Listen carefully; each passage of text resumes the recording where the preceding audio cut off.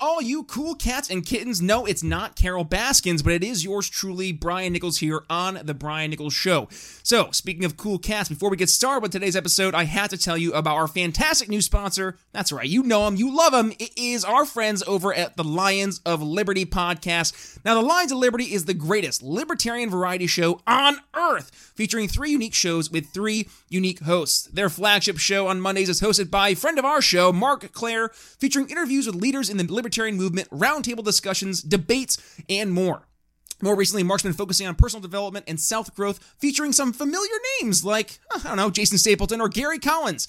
Wednesdays feature Electric Liberty Land, a weekly shot of comedy, culture, and liberty, hosted by the hilarious and acerbic Brian McWilliams. And on Friday, we have Felony Friday, which is a weekly look at the broken criminal justice system, hosted by John Odermatt, featuring inspiring stories from those who've overcome incredible injustice and adversity. So, head over to your favorite podcast catcher and hit that subscribe button to Lions of Liberty, and then let Mark and the rest of the Pride know that Brian Nichols here at the Brian Nichols Show sent you. And now, on to the show. Can I pause for a second and just note that we got Brian on here who's getting Congressman Massey on, and our typical lineup includes like homeless people that believe in Bigfoot. Welcome to the Brian Nichols Show, your source for common sense politics on the We Are Libertarians network. The Brian Nichols Show is the fastest growing liberty podcast that brings together people from all means of political thought as we seek to have meaningful conversations about the issues you care about. At the Brian Nichols Show, our goal is to leave the audience educated, enlightened, and informed.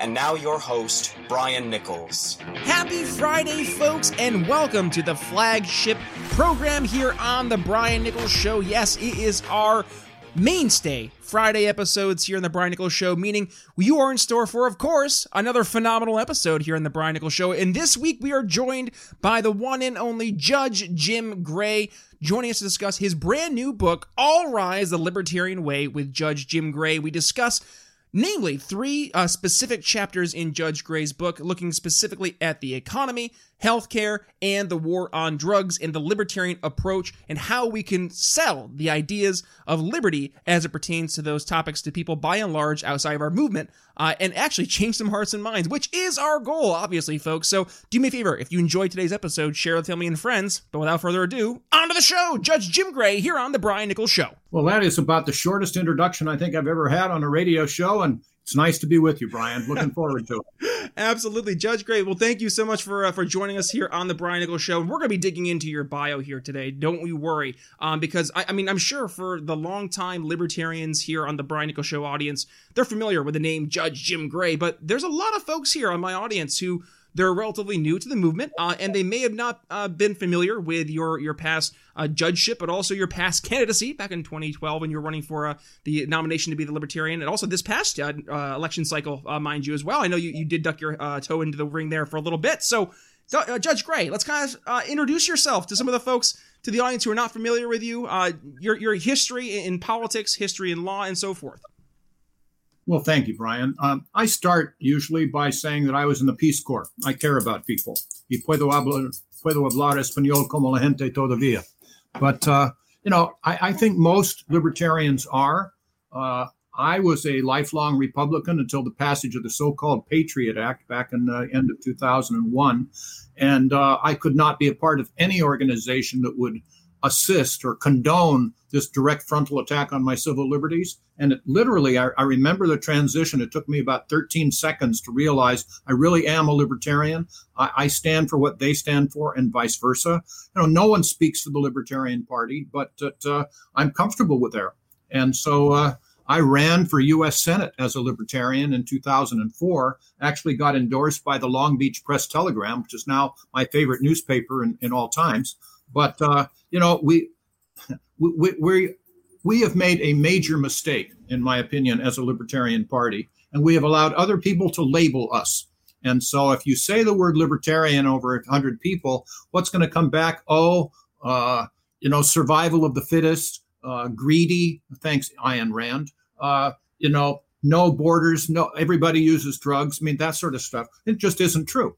That I believe that the Libertarian Party is the only mainstream political party in the United States of America today. And if people really knew who we are, what we do, what we would stand for, and how we would be successful in helping people all rise together, that we would flood the nation. So it's our fault we've not gotten that out there. That's why I'm talking with you on your show. And that's why you wrote a very important book that we're going to be discussing here. And you hinted at it there. I think it's called Foreshadowing, when we're talking about writing All Rise with Judge Jim Gray, your newest book. We'll discuss that in a hot second. But you hit the nail on the head, Judge Gray. I think, yes, we libertarians, we've done a bad job. We haven't really gone out of our way to take the messaging in our own hands. My day job, so I'm the director of sales for a telecom company here on the East Coast. And one of the main things that my number one responsibility for not only my team in hitting our KPIs and metrics and such, but to help pique interest and instill value in what my company has to offer to our customer base. And I would say that the Libertarian Party has been too focused too often on being right versus trying to take our, yes, right messaging, but bring it to people where they're at. Now, you wrote this phenomenal book, and then, again, I hinted All Rise, The Libertarian Way with Judge Jim Gray, and it's a very inclusive 12-chapter book, and there was 3 chapters in particular that stood out to me that I think are meeting people today where they're at. And that's kind of, I think that's kind of the problem with where we've been with the Libertarian Party, is that we're not also meeting people where they're at. So the 3 chapters in particular that hit me were chapter 5, 6, and 12, which was Liberty and the Economy, Liberty and Healthcare, and Liberty and the War on Drugs. So let's kind of start here with Liberty and the Economy. I think there is a common misconception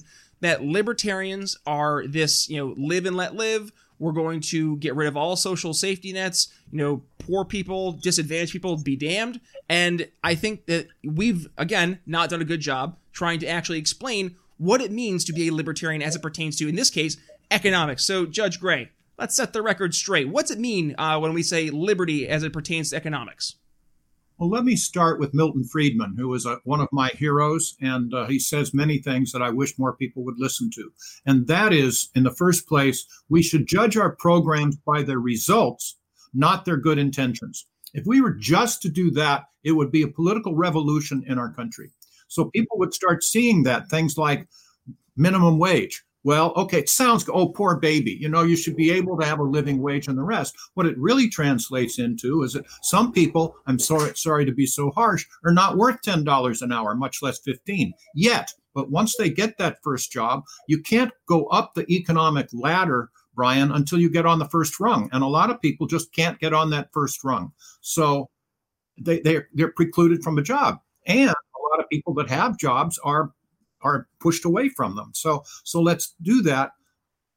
Then you have to understand, particularly in the COVID virus thing today, governments are not good at, terribly, woefully ineffective at central planning. I mean, ask the Soviet Union, what good did it do them? Look at East Germany as opposed to West Germany, North versus South Korea. They're just not good at it. So the other thing Milton Friedman says is, why should we leave economic choices, market choices, to people who have no penalty for making bad decisions? And that's, again, politicians. Politicians are only responsible politically, not economically. So, yes, we need controls.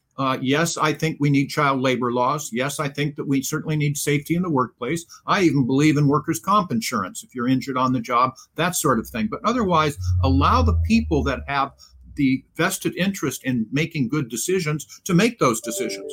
And I can keep going if you want. The whole COVID virus thing, we have seen hundreds of mayors and tens of governors taking to the streets and saying, oh, I'm going to do everything I can to keep you safe.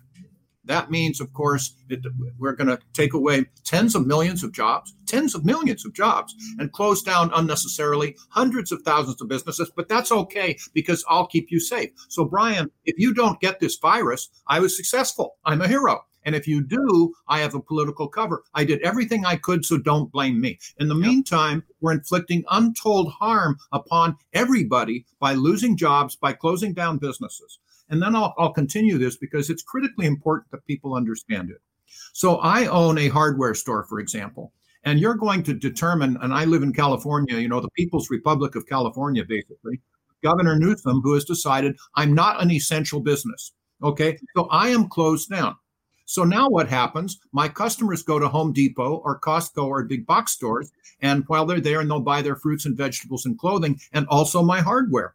But they are probably being put at greater risk. All I wanted to do was buy some hardware. Now I have to go to this big box store with all those people there. I'm at greater risk than if I came to Jim Gray's hardware. Exactly. Now, if I'm going to make my own decisions, I don't want to get sick. I don't want my employees to get sick. I don't want my customers to get sick. So I'm going to advertise. Hey, I put in this new filtration system that filters out 98% of the air particles every half hour, whatever it is. I'm not going to allow anyone in my store unless they have their temperature taken. We're going to socially distance. We're not going to let anyone in without masks. In fact, I have a small store, only 7 customers in at a time. Whatever I do, and let you, Mr. Nichols, decide whether or not it's worth it to come in or not, or whether you want to go to Home Depot. And you allow those people to make those decisions. It's different for different people.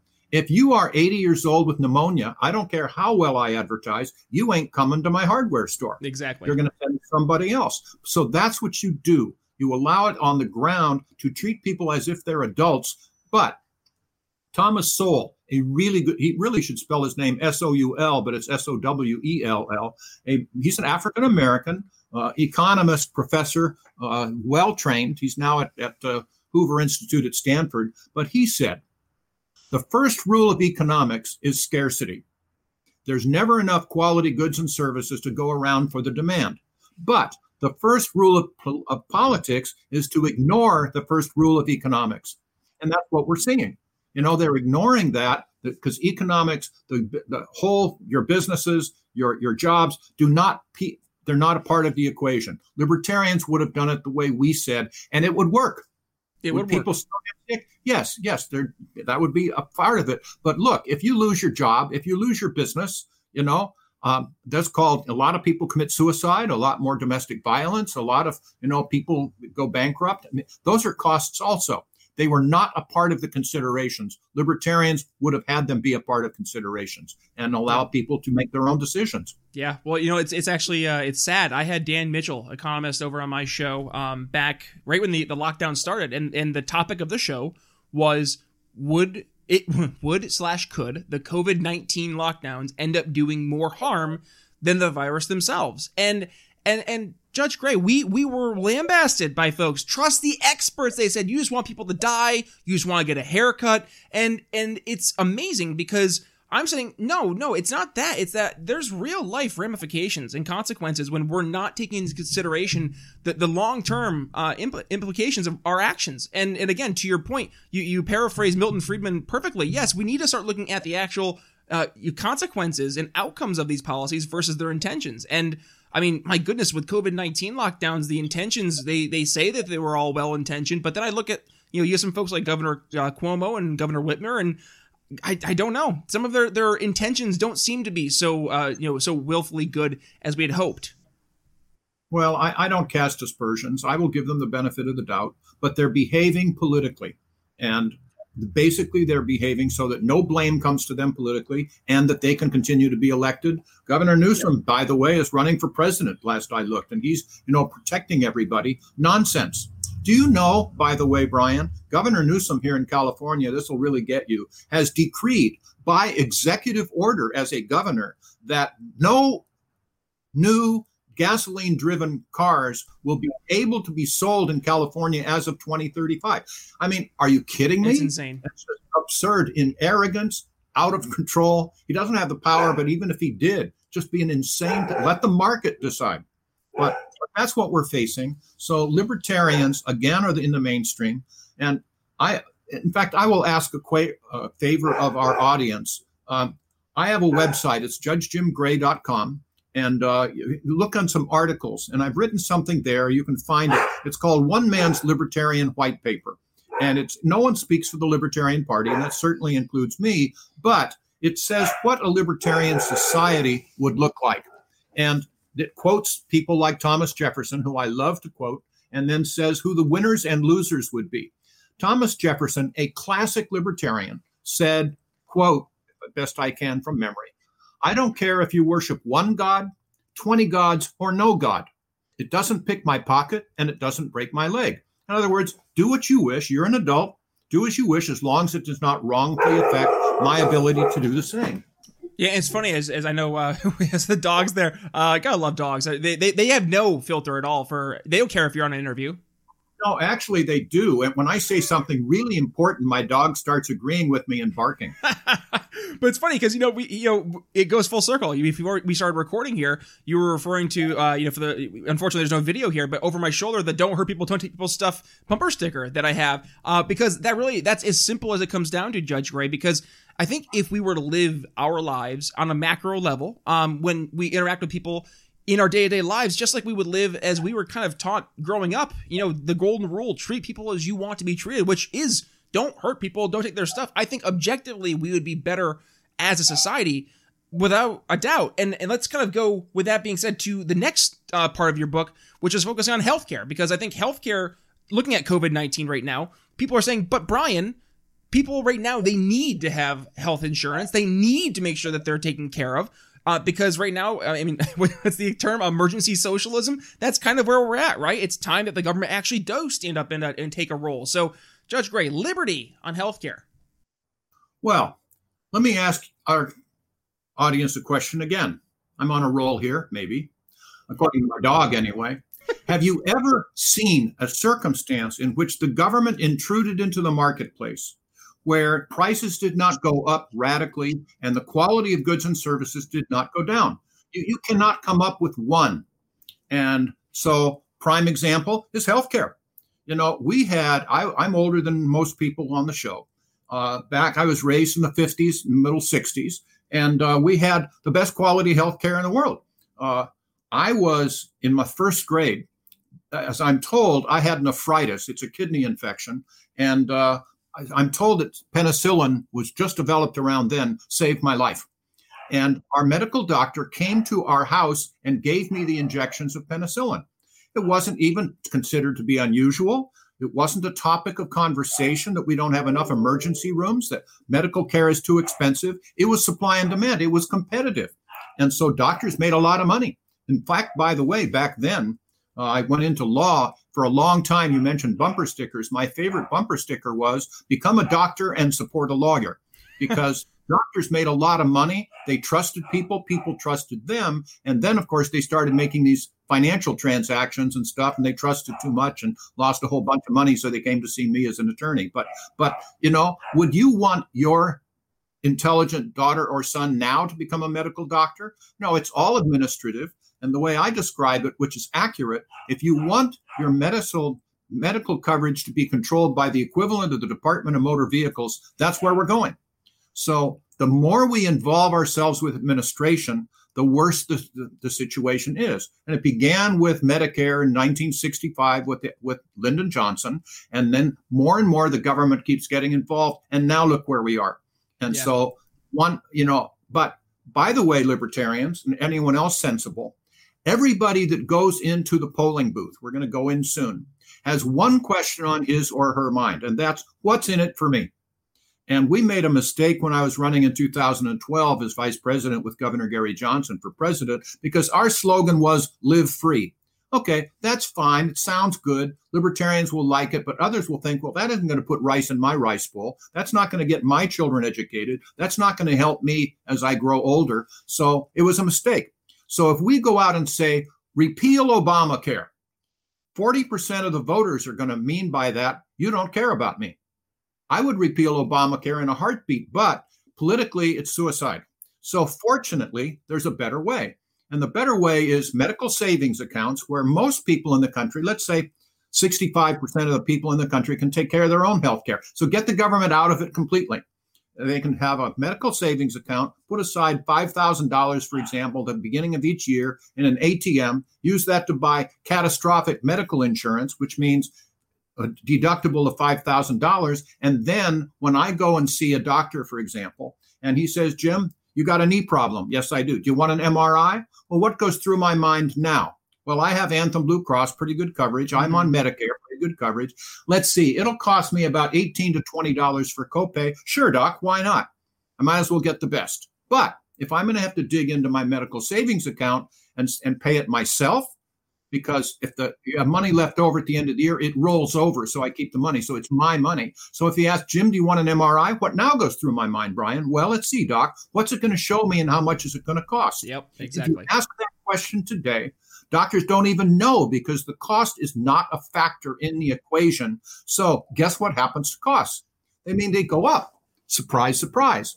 Yep. So it's P.J. O'Rourke who said, love it. If you think healthcare is expensive now, wait till it's free. Yes. And that's right. Yeah, that's you quoted that in your book, and I read that. And I was like, yes, that's so true, because that was a great quote by P.J. O'Rourke. And Judge Gray, you're speaking to, I think, one of the problems that libertarians have had in our messaging is that we do sometimes forget that your average person, to your point, they hear repeal Obamacare and they think you don't want me to have health care, and they take it to be that personal attack almost. And part of what we have to do is not be the voice of we're just going to take things down and destroy, but rather the solutions. We're presenting different alternative solutions, and our solutions are based not on more government, which I think we could agree is in many cases the cause of more of the problems, but rather the free market, embracing the free market, which would incentivize competition, which would lower prices. I mean, the fact that we don't know what your services are going to cost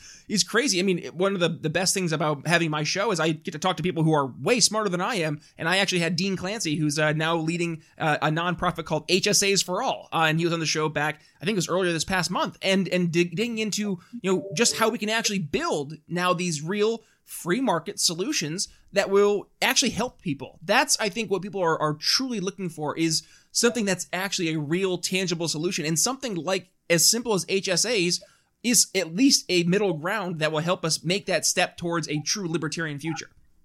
Well, let's take that a step farther, because, okay, what if you make no money? What if you're poor? Right. I care about you, remember? And libertarians do.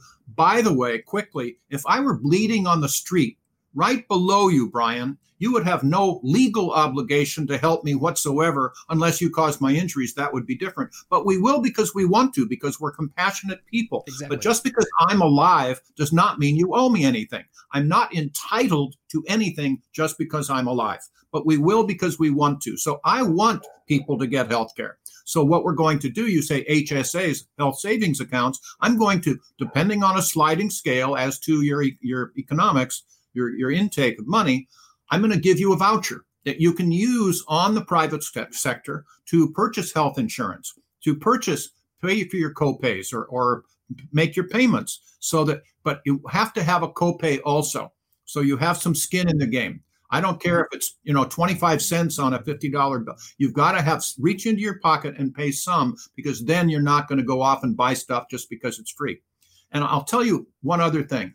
When I was in college, I was a lot smarter than I am now, but I worked for a pipeline construction company. Among other things, other than painting heavy equipment, I'd go out and run errands for them, and I'd go buying stuff. And I went to a hardware store, and I saw on the counter of the hardware store, they had some glue and some wood screws, and that you could screw it into the wood and the glue would hold it. And there were about 5 of them in there, or 10 of them in there, for about 5 cents. And in my wisdom, I said, there's a lot more accounting problem with having people pay 5 cents for those. Why don't you just give them away? And they said, well, we did that for quite a while. People would take handfuls of them, and then we'd come back later and we'd say, well, did you enjoy them? Nobody used them.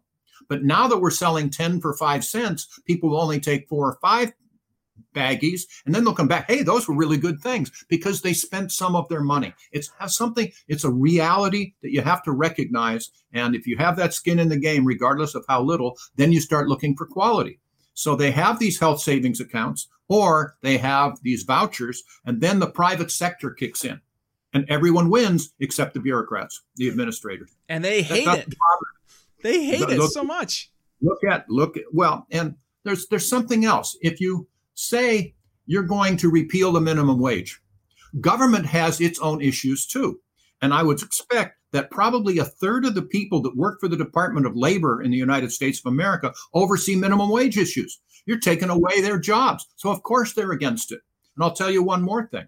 When President Trump was elected and he appointed Betsy DeVos as the Secretary of Department of Education, which, by the way, I would abolish. There's nothing in the Constitution allowing it. But nevertheless, I saw this. School choice is a huge issue. Get competition back into schools, truly libertarian issue. And I applaud President Trump for doing this. I don't think Betsy DeVos has been particularly effective, but nonetheless. So I sent her a letter of a job application explaining who I am. I was the vice presidential candidate for the Libertarian Party, believe in school choice, no Milton Friedman, and the rest, and applied for a job. I couldn't get beyond her front secretary because they saw me as a threat to close down their jobs.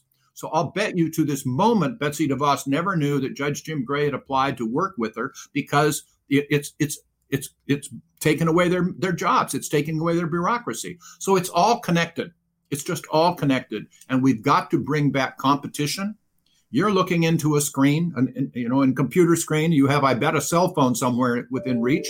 And so there it is. I see it now. If those were made by government, they'd be 7 times more expensive and 7 times less effective.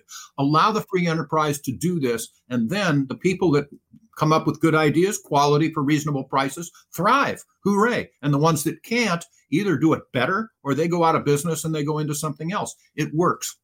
It works because you when you have market forces and you have to compete, you either adapt and you compete on the open market to meet your customers' demands, or you go out of business. And to go to the last chapter of your book, you look towards the war on drugs, and we're seeing right now this kind of come to a head where you have a system where people are demanding from the criminal justice system some change. And it seems, again, back to this bureaucracy where people, they do not want the change because it basically keeps them around. And you look at the war on drugs, name the 3-letter organizations we have that are focused on trying to go after drugs. But then you look at just when we started to rein in the war on drugs, just the benefits we've seen. I mean, the CBD market right now is blowing up. We're going to have a sponsor here in the Brian Nichols Show that's going to be a CBD sponsor, because I know just using it in my personal life, it's made my pain go, like my chronic pain go away. And to see like, oh, now we can actually start to look at alternatives beyond these big pharmaceutical companies who just happen to be, big union supporters of these different regulations that are in place.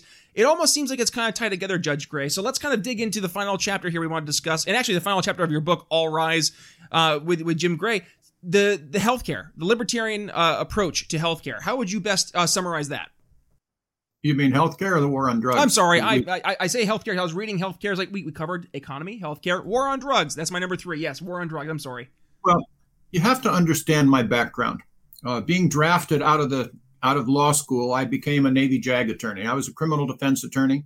Basically, I was raised the same way that you were, very likely, to treat heroin as bad as evil as prison. You don't think about it much. It makes sense. No one will say it's a good thing to get hooked on heroin. Yep. So I was a criminal defense attorney, and I'd write charge sheets against some of my shipmates at the Naval Air Station in Guam.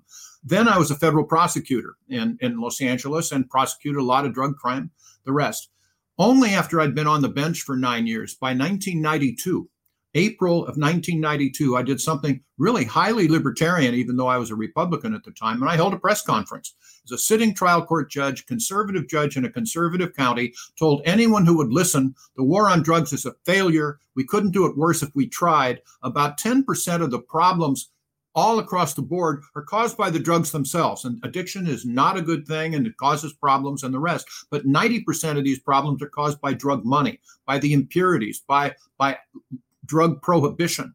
So I've been doing this ever since. I wrote a book, finally. It was published, that was my first book, 2001, called Why Our Drug Laws Have Failed and What We Can Do About It, a judicial indictment of the war on drugs. The longest book title you've probably ever heard. I'm proud to say I requested 6 people to endorse it, and all 6 agreed. And to this moment, it really makes me pleased that Milton Friedman was one, George Shultz, who was the Secretary of State for Ronald Reagan, Walter Cronkite, who was Mr. America from CBS News, Kurt Schmoke, who was then the Baltimore mayor of Baltimore, really a wonderful man, Governor Gary Johnson, who was then the governor of New Mexico, as well as Arianna Huffington, a newscaster. So you write about this, and one chapter in that book just talked about the erosion of our civil liberties just from the United States Supreme Court involving drug cases. And drug cases have resulted in us losing so many civil liberties. Are we better off because of it? No, because let me tell you a secret.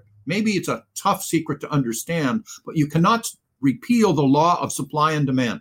And if people want marijuana and they want methamphetamines, they're going to find a way to get them. Do you know what the largest cash crop is in the state of California for the last 2 decades? It's marijuana.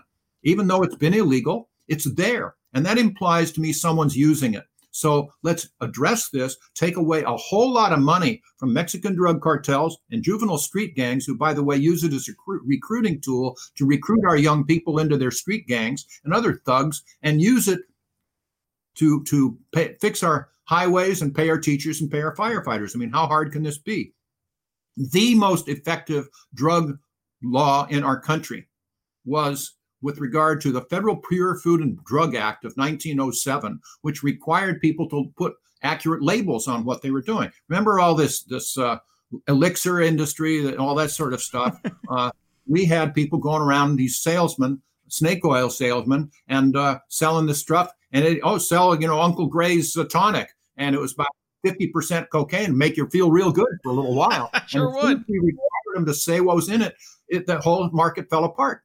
So that's what we need to do and control. And then you get into it, the libertarian approach. It makes as much sense to me to put Robert Downey Jr. in jail for his heroin problem. And he's a very gifted actor, but he's always had that heroin problem. Makes as much sense to me to put Robert Downey Jr. in jail for his heroin problem as it would have Betty Ford in jail for her alcohol problem. Yep. She was, of course, the wife of Gerald Ford, and was a self-acknowledged alcoholic. It's a medical issue. Bring them closer to medical professionals that can help them instead of labeling automatic criminals and pushing them farther away. But if Robert Downey Jr., Betty Ford, you or I drive a motor vehicle impaired by, you name it, methamphetamines, heroin, cocaine, alcohol, which is my drug of choice, that's a crime. Think of it this way. What's the difference?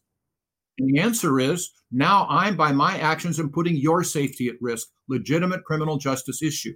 Criminal justice system is really built for and good at protecting us from each other. Good. But it's woefully unavailable and not designed to protect us from ourselves. So get it out of here.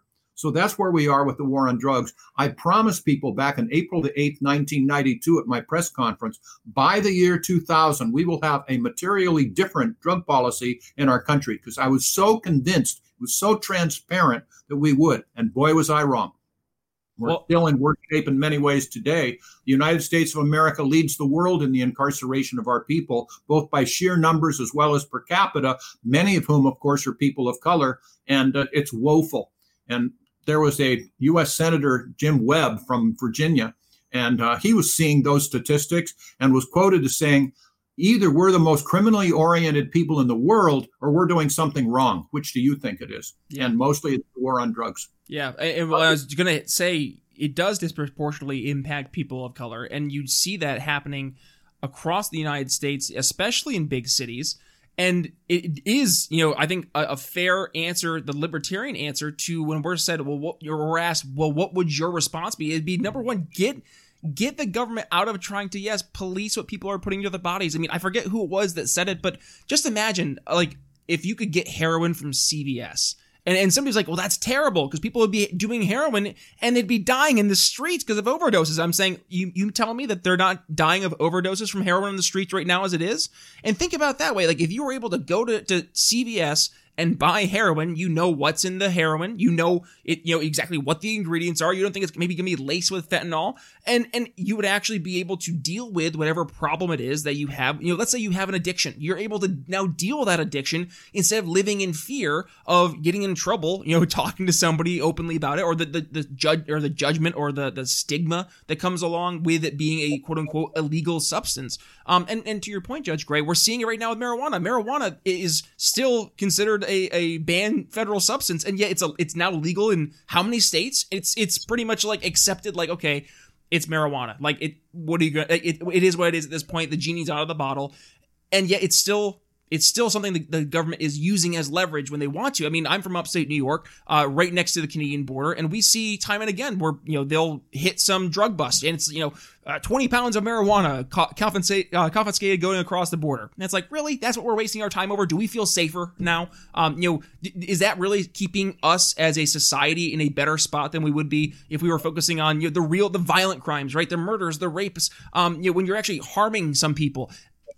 smoking a plant's not harming people. And that's the thing I think people are starting to wake up to. So I think right now, Judge Gray, as we do wrap up, we're at a point where I think society is starting to open their minds a little bit more to saying, hey, maybe there's a little bit more to this libertarian thing than, as we had said before, was characterized by some other people besides libertarians. We allowed for too long our message to be manipulated and articulated by people who were not libertarians. So let's obviously your book, All Rise, is a great starting point for anybody who I think wants to get a starting off as to learn liberty. But if you were to give, so I'm in sales again, right? So my day job, I'm focusing on elevator pitches. How do we pique people's interest? What would be the elevator pitch to liberty that you could tell somebody right now as we head towards a 2020 election when fear is at an all-time high? People are looking for a reason, I think, to vote red or blue, to say, no, time out. Let's consider a real liberty option. I will tell you that if you're a liberal, you're a Democrat. This is a terrible thing to say. I don't disparage people very often, but you really don't want the down and out to get better, because if they do, they'll end up voting Republican. So you can look back all the promises for the last 20 years or since the war on poverty. People are much worse off today in the Black community, the Hispanic community, than they were back then when they were more on their own. There were people helping people, etc. So they don't want you to get better. And the Republicans don't want you to get better either, because then you'll start competing with them. I'm successful. I don't want the competition. Libertarians are the only ones that do not want to profit from being involved in government. And that's really important.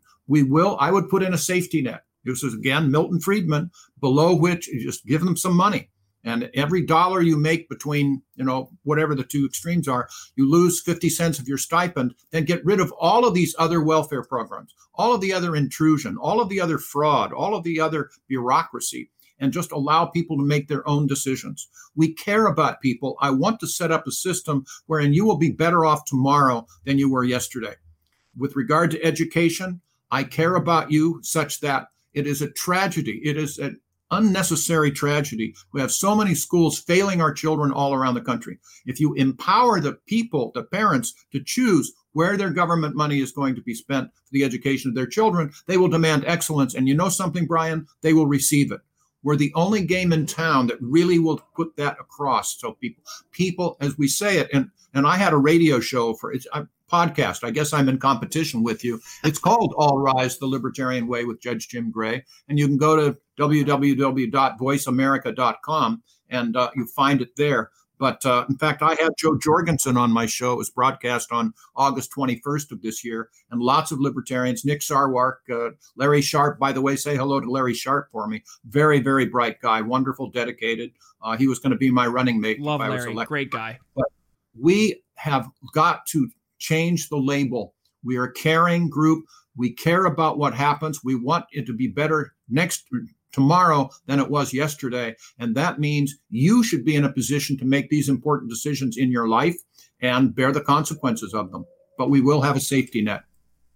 The book is All Rise, the Libertarian Way with Judge Jim Gray. The podcast is the All Rise, the Libertarian Way with Judge Jim Gray. VoiceAmerica.com. Yes, sir. VoiceAmerica.com. We'll include all those links there in the show notes. Judge Jim Gray, thank you for joining the Brian Nichols Show. Thank you so much, Brian. Good luck to us all. Wish you well. Are you looking for a simpler life? Real information from real people without all the BS we're bombarded with today? Well, hey, I'm Gary Collins, the host of Your Better Life podcast. Make sure to go check it out. I'm a former intelligence officer, special agent, entrepreneur, and I'm here to give you the facts and give it to you straight, so you can live the life you want. And make sure to check out my website, thesimplelifenow.com, where I sell all of my best-selling books, the Simple Life series, Going Off the Grid, Living Off the Grid, and just flat out kicking some ass. Make sure to check it out, guys. All right, that's going to wrap up our third and final episode for this week's awesome shows here on The Brian Nichols Show. You had 3 guests. Yes, you just listened to Judge Jim Gray, All Rise, the Libertarian Way, Sam Jacobs from Ammo.com back on Wednesday, and then we had Nick Reed from Americans for Prosperity, Operation Humanize on Monday. If you have not had the chance yet to check out those first 2 episodes, make sure you go back to your podcast catcher, download those episodes, and then make sure you hit the subscribe button, because I don't want you guys missing one single episode of The Brian Nichols Show. And if you could do me a favor, while you're subscribing, hit that 5-star review button, right? When you hit a 5-star review and you rate us a quick review, it tells more people, number one, why you joined the Brian Nichols Show audience, but number two, it helps move us up the rankings, and it helps open more people's eyes to what we're doing here at the Brian Nichols Show and the greater liberty movement. So I need your help. So do me a favor, not only go ahead and do that 5-star rating and review, but go ahead and send me a screenshot of said review at brian@briannicholsshow.com, and you'll be entered into a super awesome giveaway. We're working with an awesome new sponsor here in the Brian Nichols Show. We'll be discussing very, very soon, but you'll be entered into winning an awesome prize from said new sponsor. So again, email me with your review, brian@briannicholsshow.com. And as for me, you can find me on Twitter, Facebook, and minds.com at bnicholsliberty. While I get in touch, tag me there, or again, email me, brian@briannicholsshow.com. While I get in touch about the show, email me there again, or email Corey, our awesome executive producer, Corey@briannicholsshow.com. So that's going to be the end for this week's episodes, guys. It was a great time here on the Brian Nichols Show. Looking forward to next week. Yes, we are joined by, what did Mark Claire call Todd Hagopian, the Todd Father? So Todd Hagopian, Libertarian Chief on Twitter. He joins us here on Monday. A couple other great guests join the show. We are joined by, yes, the one, the only, Kane Mayor Glenn Jacobs. Yes, I had a great conversation with him, so be sure to look for that episode, and also be having a great conversation with Libertarian congressional candidate Joe Hartman, so make sure you go ahead and hit that subscribe button. Don't miss a single episode here on The Brian Nichols Show. So with that being said, it's Brian Nichols signing off for Judge Jim Gray. We'll see you next week. Thanks for listening to The Brian Nichols Show. Find more episodes at briannicholsshow.com.